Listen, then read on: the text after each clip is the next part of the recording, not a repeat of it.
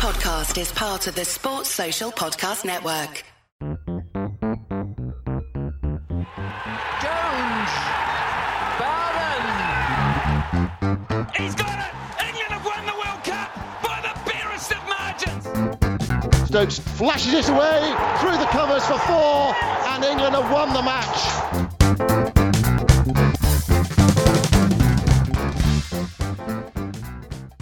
He was a little chubby lad. I think he once described himself as the heavy roller. Couldn't run, and he just played cricket really.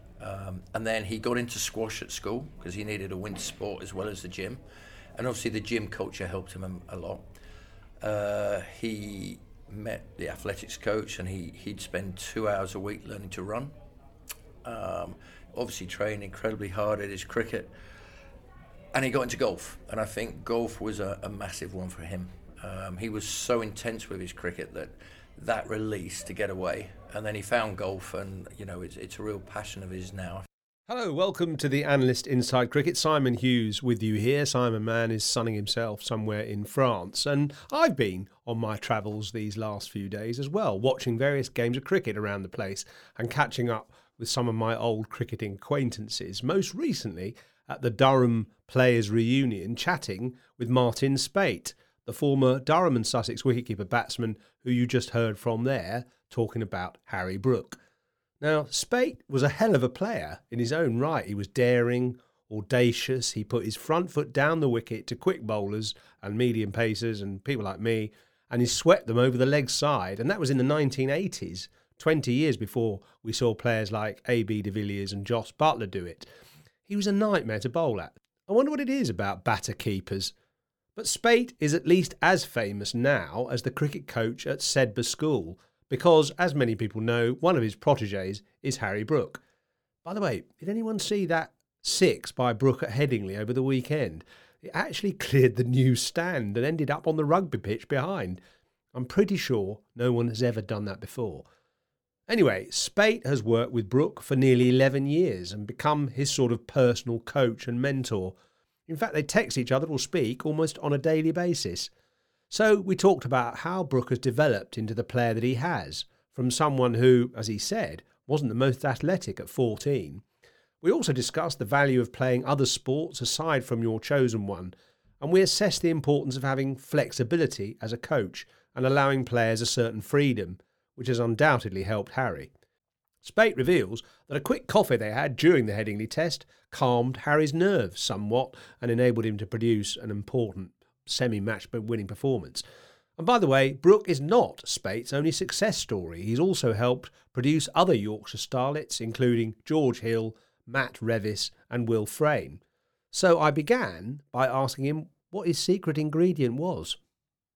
Hard work and enthusiasm. I think if young people know that you are 100% committed, you turn up every single day at 6:20, come rain, shine, whatever, every day of the year.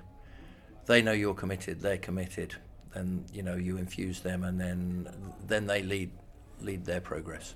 So does that mean getting up very early and staying till it's dark? Not necessarily. It's just obviously a boarding school like Sedbergh gives you that opportunity. You've got all your kids there. There is a massive culture there for sport with the rugby and the hockey being so very good, particularly the rugby historically. And so the kids are used to getting up to go in the gym, to train, to do some closed skills. It'd be line out jumping or whatever. So when I started there 13 years ago, I just tagged onto that. And once the cricketers that were there knew that opportunity was there, and obviously the facilities, that helps. When it's pitch black and rainy, you've got decent indoor facilities. Then the good players, your 1 or 2 good players would start coming, and then they start coming regularly, then others would jump in, and then all of a sudden, now every single day of the winter, there's all 4 nets will have 3 kids in, slinging or on machines at each other, working. And they then drive that culture for you. But I think we were sort of talking about this before and saying that although coaches have a value, perhaps, and we can just hear in the background there, by the way, an exciting young player playing for Northants today. We're at a sort of reunion of old Durham players, and this is at Chester Street, but it's a visiting player who's getting all the plaudits today. Prithvi Shaw, who made 244 for Northants in a one-day cup game a few days ago, and today 100 out of 170 for 2, chasing a fairly meagre Durham score. So it's been good to watch him bat. Obviously, not though for the Durham fans. The art of coaching is quite interesting, isn't it? Because there's all these, and I think he's out to that ball straight after. So 100 and out. Thanks for coming. And the art of coaching, I suppose, has changed a bit. It was quite prescriptive. And there's a lot of sort of badges that you had to pass and drills that you were supposed to use and so on. But I get the sense that you haven't really been party to that particularly. No, I did. I've done various badges, but I was, I suppose, a slightly extrovert type of player myself, and the one thing I think how I played, I was natural. When I played my best, I knew I was very natural and relaxed, watched the ball, and just played. And obviously, being a hockey and a squash player, I was sort of fairly different to the standard format as how you were meant to play back when we played. And I think, you need your basics of technique, and you've always got to have your foundations to fall back on. But I think every single player plays it ever so slightly differently. And I think the key with coaching is to recognise how people set up, how they play. And as long as you stick with balance, rhythm, and alignment, as a batter, for example, then it's about allowing that player to play shots that they naturally do really well with their natural shape and the way they play, rather than coaching it out of them. Again, Harry Brook's a perfect example for me. Obviously, I've coached him for years, but... How many years, actually? He's 24 now, so nearly 11, since he was 14. And, his strength always at school, he was good off his pads, good against short ball, but his real super strength was hitting the ball through extra cover and over extra cover. And, even now we talk about him, and everyone thinks it's really... That's just his natural shape of the way he likes to hit a ball, to go inside out and hit bowlers over extra cover. And everyone goes, well, it's an amazing shot, and they are. But actually, it's just him being natural. And I think as a coach, that is crucial to understand really quickly how a player plays, how a player is going to be successful, and then make that super strength, something that you're brilliant at, and then go with it. Yes, you're going to make mistakes, but go with it, rather than coach it out of them. And I think, a lot of, you watch a lot of cricket now, and people look really nice, they're really good players, but you've got to play this shot, you've got to play that shot, you've got to hit spinners over the top, you've got to do this, you've got to do that. No, just be really good at what you do. You mentioned there about the skills that you had in, say, hockey, which you could see in your batting. I mean, before we go on to some modern coaching methods, where did you get your ideas? Because you were a very, I'd say, avant-garde player. You got. I remember you sweeping me over deep square leg early in an innings, and I'm not a spinner, by the way. I didn't feel I was a spinner anyway, and obviously getting reverse sweeps and things like that. Where did you get your batting ideas from? When I was at school, I was a very orthodox sort of technical player. Then probably Durham University, it sort of changed. I sort of developed my game, and then my very first year in full-time cricket, I went to New Zealand at the end of the summer and played in Wellington, and pitches there were quite slow and low, and and I wasn't, as you know, I wasn't someone that was great at hitting the ball down the ground with a straight bat. I was much more cross-batted, and I just worked out that I could use the pace and deflect the ball and work the ball and practice. And because I played a lot of hockey, hitting, say, a sweep, if you were training 3 times a week and playing 2 matches, well, that's your standard go-to. If you wanted to hit a reverse, well, what's the difference? Hockey, gripping a hockey stick, you change your hands, pan the stick, and hit it on the edge. Well, I can do that at cricket. That's got a bigger bat. It's much bigger than a hockey stick. And it was just something that I thought, that will work for me. And the sad thing was, I played a lot of hockey. When I finished going to New Zealand, got back into hockey and played a lot. And then I got injured towards the back end of the winter, and I sort of got banned from playing hockey. And from that point onwards, every year my sweeping and reverse sweeping got worse. Because if you're doing it 5 or 6 hours a week in another sport, the crossover skill is very, you're just seeing a ball, same sort of size ball, same sort of, just using your wrists, moving your feet, getting in the right position, getting your head right over the ball. So I suppose in a way you would advocate playing lots of sports, and I know the likes of A.B. de Villiers and Johnny Bairstow was a good rugby player. There's lots of examples. Joss Butler was very good at tennis, and you can sort of see his sort of tennis shots in some of the shots he played. You would advocate playing lots of sports, I guess, would you, to become a professional? I think young sportsmen and sportswomen, the more sports you play, the better you're going to be. And I think even more so now, with the professionalism of all sports, you've got to be an athlete first and foremost. And so the more sports you play, but also mentally, it's crucial for resilience and determination. You hear the Neville brothers talking a lot, don't you, about they played cricket to a good level, and they felt that the mental skills they learnt in cricket helped them massively in football.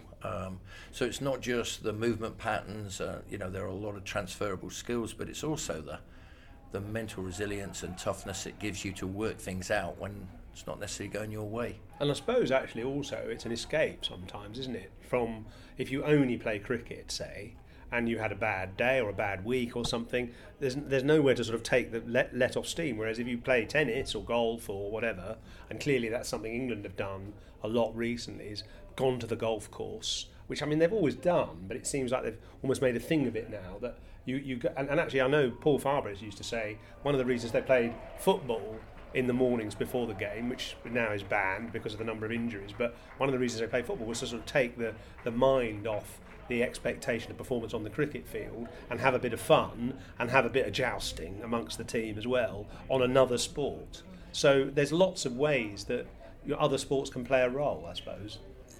In terms of individuals, massive. Team in cricket is a hard concept because it's an individual sport played as 11 players. So that sort of atmosphere and culture you get when a team's playing really well and everyone is supporting each other and you fail, but you're chuffed to bits because your mate's done well.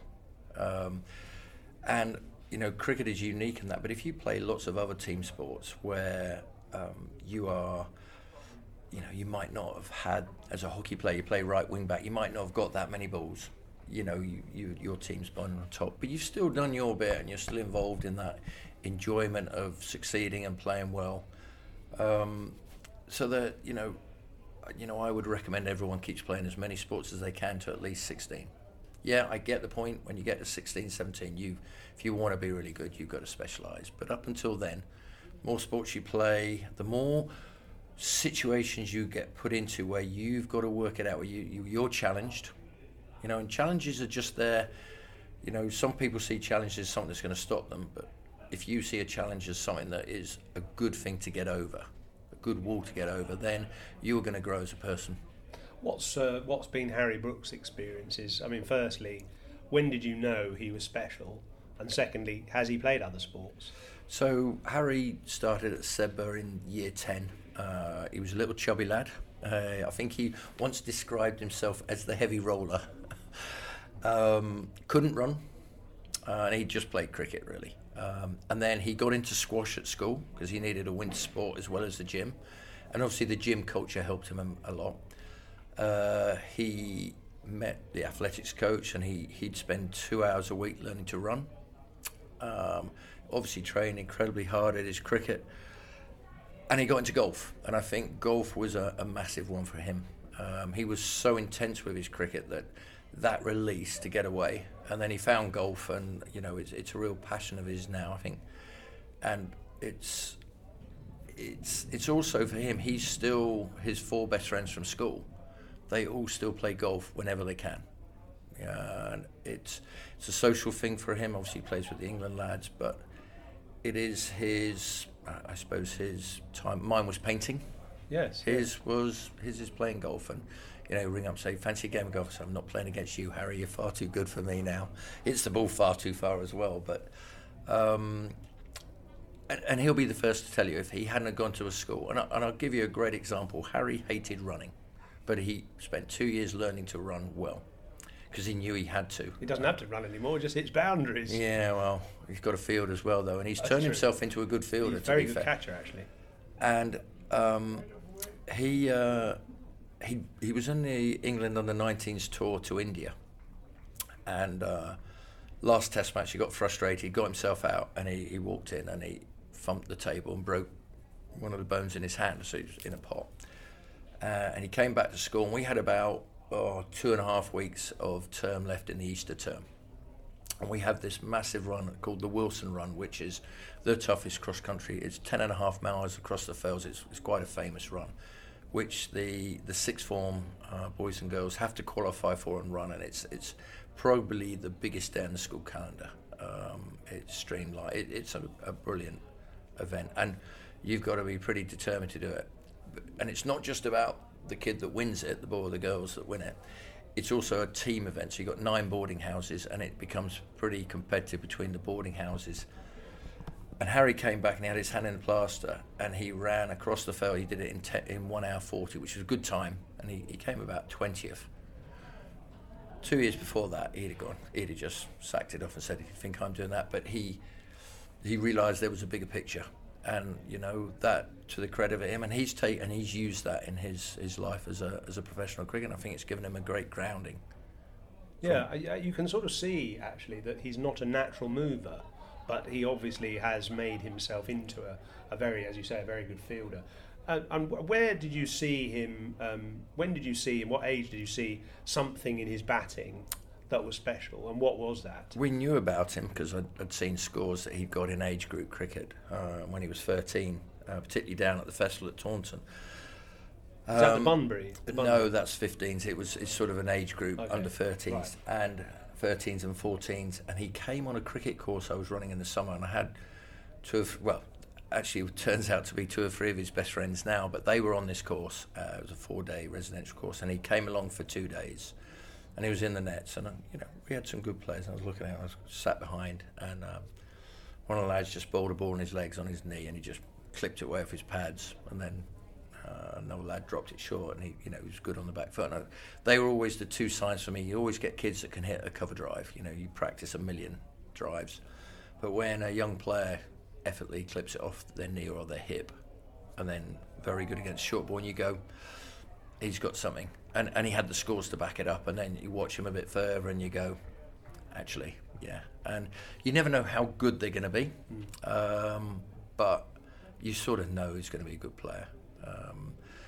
And then it was, he didn't want to stop batting, right? You've had can I bat for a bit longer? And then you start thinking, this kid. And then the next day he'd come up to me overnight. He stayed the night, and he'd come up the next morning. He goes, can I bat? Or can we work on such and such? And that was a 14-year-old kid, and you're going, he knows where he's going and what he wants to do, and so you get a feeling, it's a gut feeling, that he just wanted to learn more about the game and about his game to be successful, and that coachability, that desire. But also you talked about his humility as well. He's quite a humble, modest, very unassuming sort of guy as well, isn't he? Very humble, normal.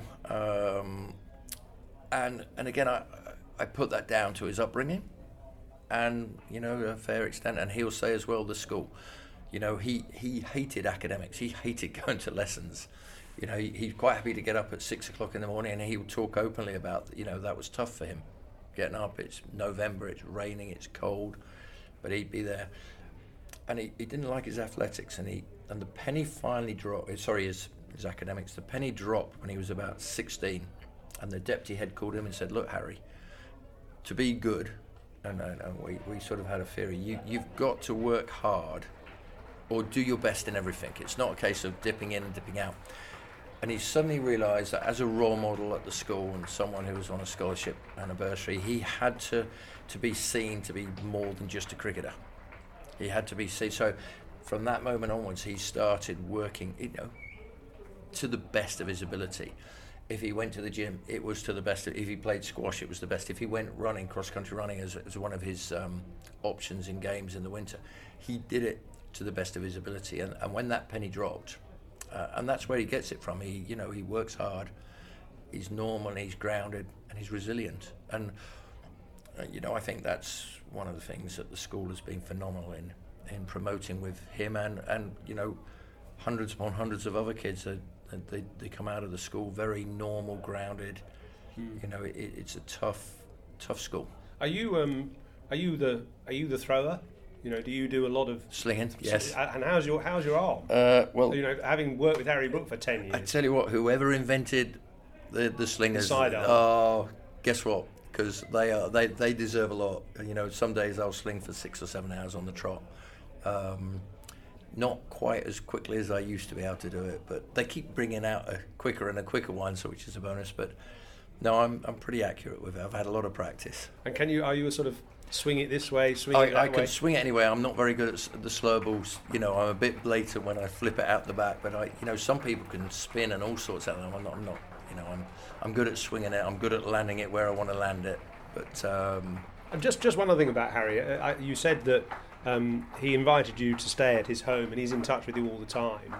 And so he sort of seems to almost, even during the Ashes, you're staying with him at his house in Burley and Wharfdale, which shows there's a sort of naturalness and a kind of like trying to just take the emotion out of it, I suppose is the cliche, but try and live a normal life in a way.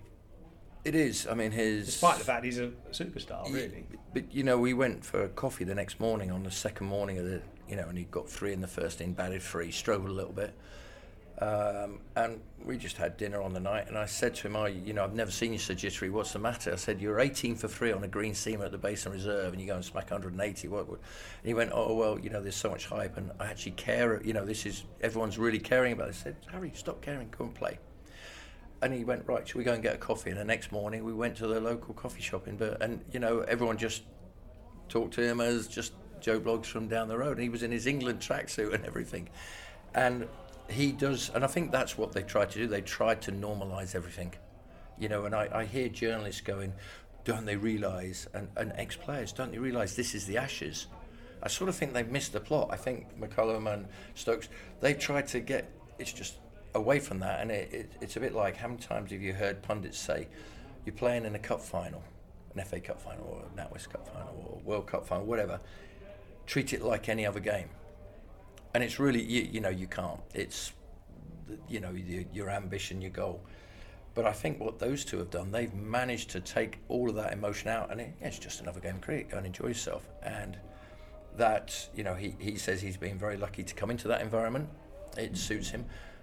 But he is very humble and normal, and you know, there's no airs and graces. There's no I am. His girlfriend Lucy, she's lovely. She's a practice nurse. You know, they're just normal people going about their life, and trying to keep it as simple as possible, grounded as possible. And actually, clearly, that coffee that you had in Burley and Wharfdale on the second day or whatever of the Headingley Test match obviously did a lot of good, because he made 70 odd the next day, and that was a match-winning innings. So clearly you have a good effect on him.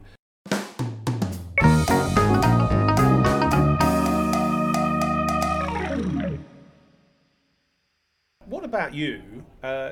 So you're now moving from Sedbergh, having been at Sedbergh for some time.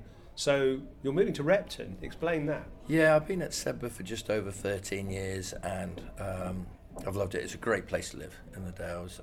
People are fantastic, and above all else, the kids are amazing, because they know they're lucky. They probably don't realise how lucky they are to go to a school like that, but it's got a great culture, and they're very grounded kids that come through it. But you get to a point where you go, well, I've done as much as I can.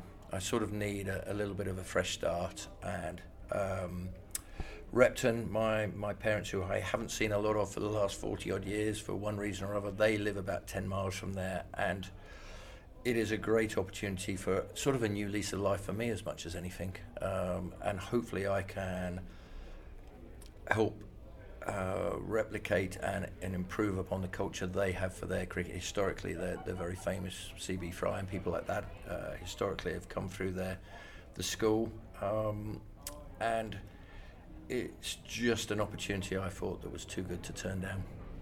And what is the secret to what you're doing? I mean, what kind of things would you think you might look to introduce there? I mean, you probably haven't studied the culture that closely, but you know, what kind of blueprint can you bring in, do you think, that that's worked already?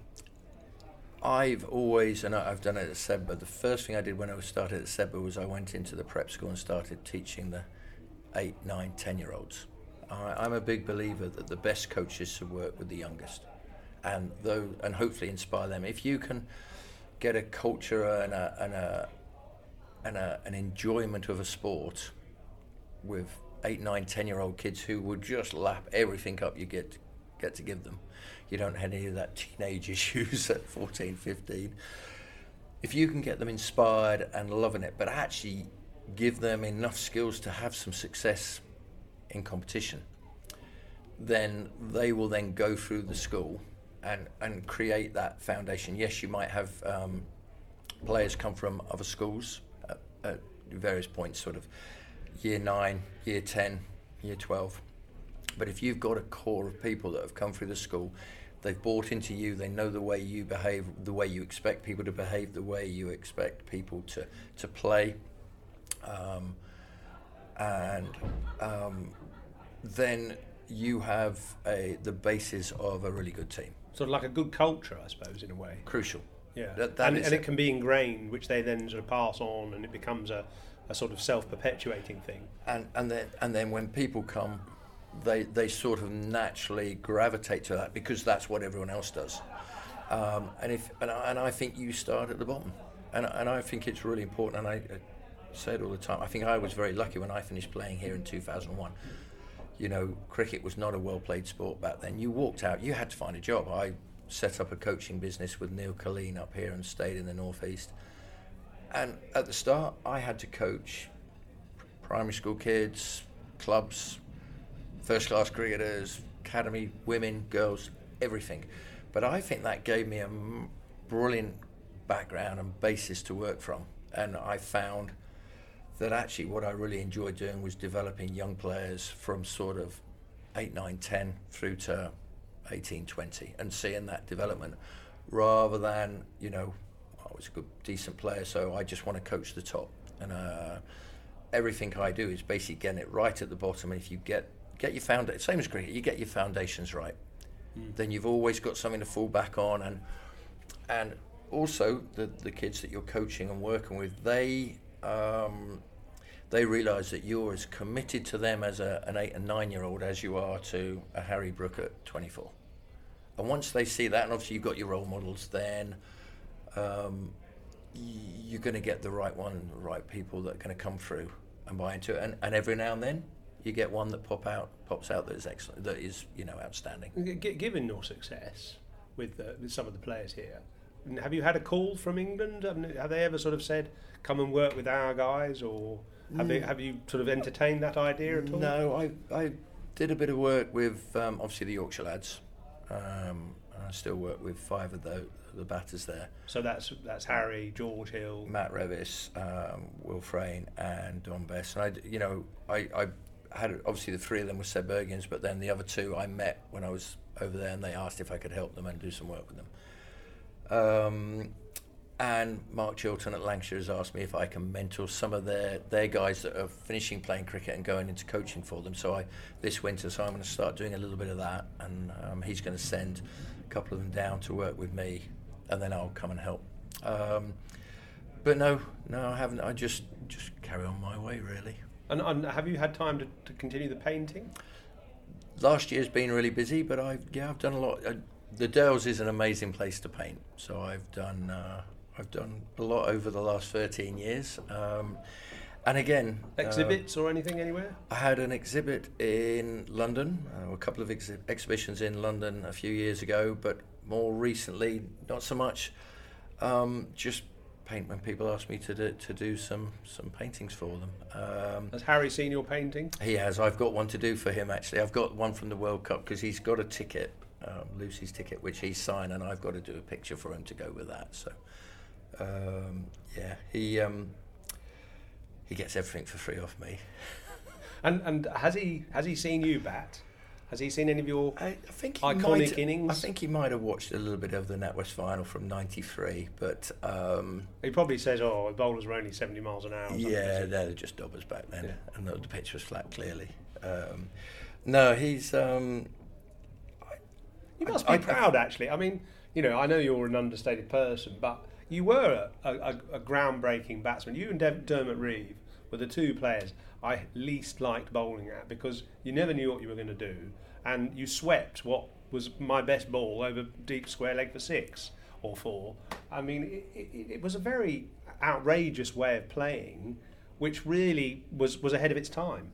Yeah, a lot of people have said that, and I saw Peter Moores a few years, and he goes, when he was doing the England stuff, and he went, if you'd have been playing now, you'd have played a lot of T20 games. But I don't really, I look back on playing cricket, and we all loved it. Let's be honest, you wouldn't do it because you didn't get paid a lot, but we all loved it, and I think we loved it because you played really hard, and then you met so many, teammates, but also people you played against. You go and sit and you discussed and talked about the game, and you had this wonderful experience. And back then, they're all the greats of the game were playing, and they were just humble people off the pitch that would sit and talk to you about your game, talk about how they saw the game, and you just listen. I think it was a great time to play cricket. I really do. I think potentially, young players going into the game now, they very much have a sort of set structure of how they're meant to play, and I'm not a huge fan of that. I want people to find what they're really good at and then be exceptionally good at it, rather than having to conform with doing X, Y, Z. And not have people like me pick holes in a certain person's technique, which means they've got to change. Perhaps, there will be at times when you do need to change, but overall you're a big fan of doing what you're good at, basically, and sort of sticking at it, but in a way managing that, I suppose, and adapting it to the situation. There is, but then it's like with Harry and George Hill's the same, and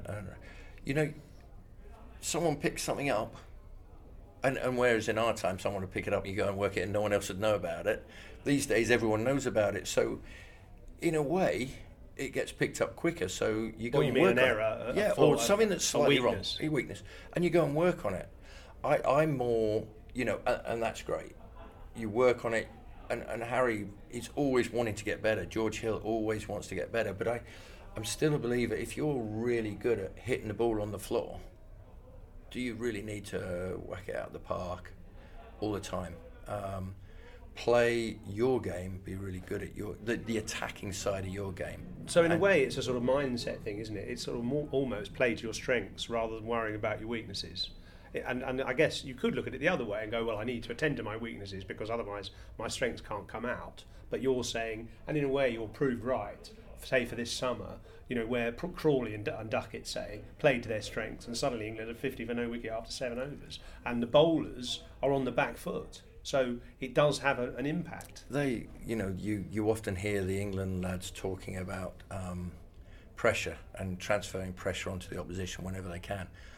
I don't like the term Bazball. They just play really positive cricket, and whenever they get an opportunity, they try and put the opposition under pressure so that their skill sets get worse. And you can say whatever you want, but I would say that at the moment, as a set of players, I think they've got better this summer. I really do. I think they've learnt a little bit. Well, especially after that second test, haven't they? Where they got out hooking, and Harry got a bit carried away with trying to hack a short ball over cover and stuff, and I think they seem to learn from that, actually. They learned from it, and they worked out what they had to do without necessarily changing a huge amount. They just were a little bit cleverer. Now, to me, that is the sign of potential, because they're getting better. Even, they've done really well, but they have found a formula to allow their players to somehow, against, the best team in the world at the moment, perform and compete and win. And whilst at the same stage being true to themselves. So, fair play to, they've done a fantastic job, and they've clearly got an environment where people feel comfortable in expressing themselves. We were talking before, can you imagine putting Graham Hick in that environment when he first started? So it's like a young Harry Brook, who's 23 when he first played for England. Within a year, Harry's become sort of household. I think if you'd have put Hick into that environment, I think he was one of the best.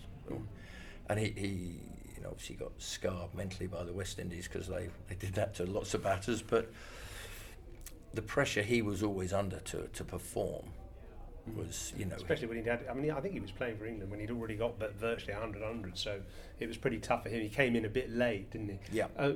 Just finally, you must have loved the Ashes. You must have loved watching the Ashes, but was there a bit of you that went, oh, I want Harry to do well as well, or can you detach yourself? It's like anyone that's got children, it's like watching your son or your daughter play. So he goes at the bat and I'm like biting my nails, and it's actually horrendous. I get to the point now where I don't even watch it, I just watch the highlights if he does well.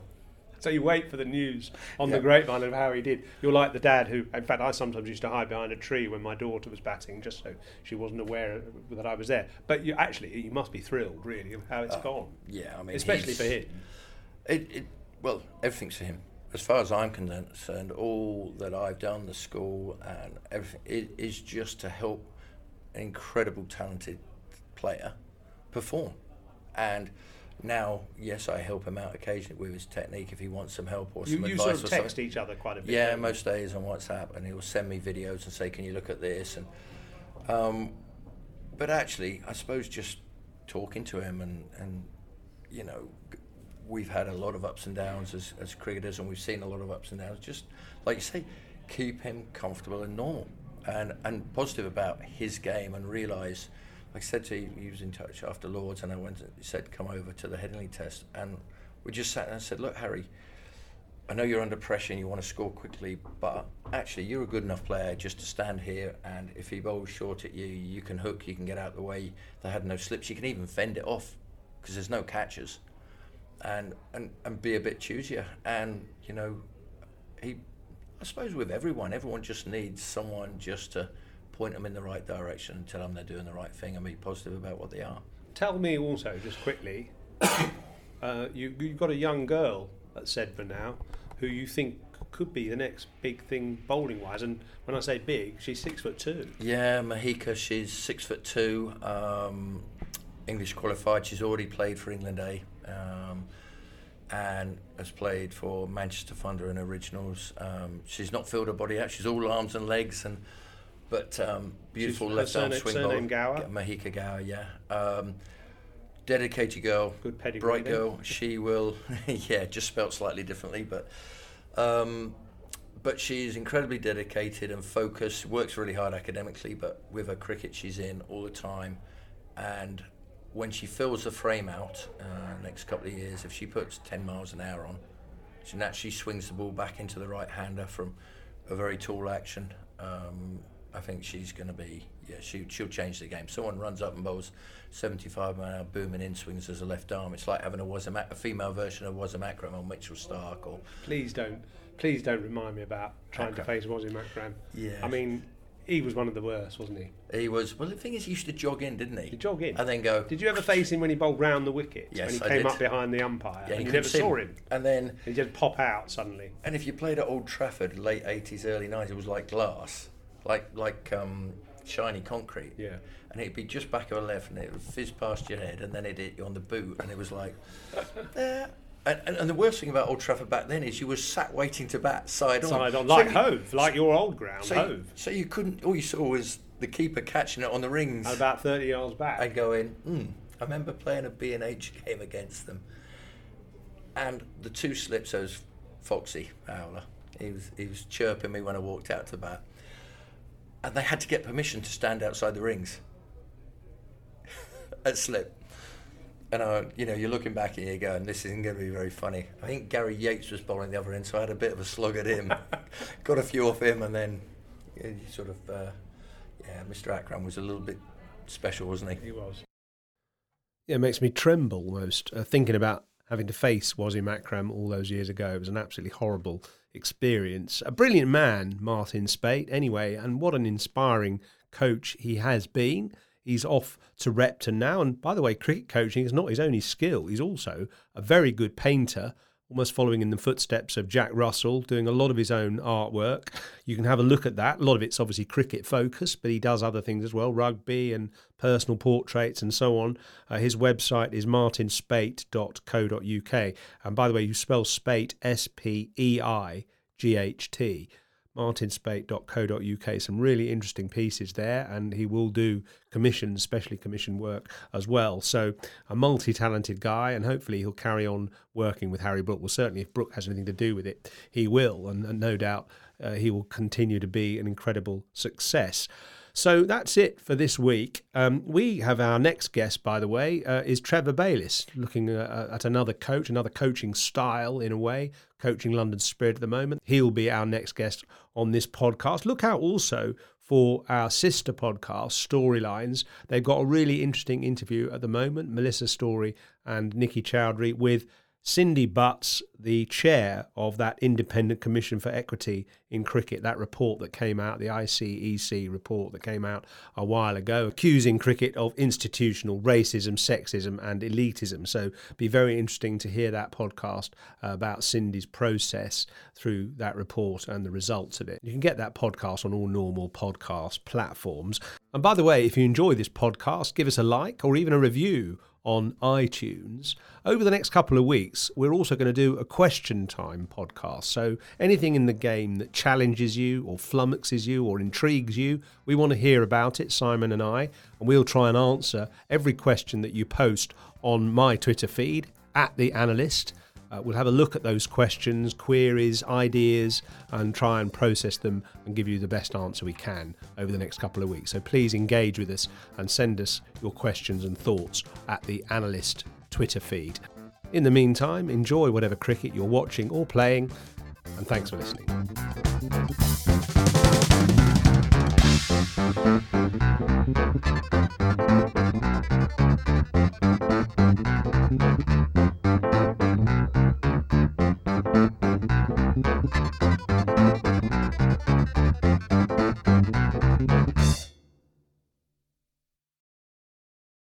Sports Social Podcast Network.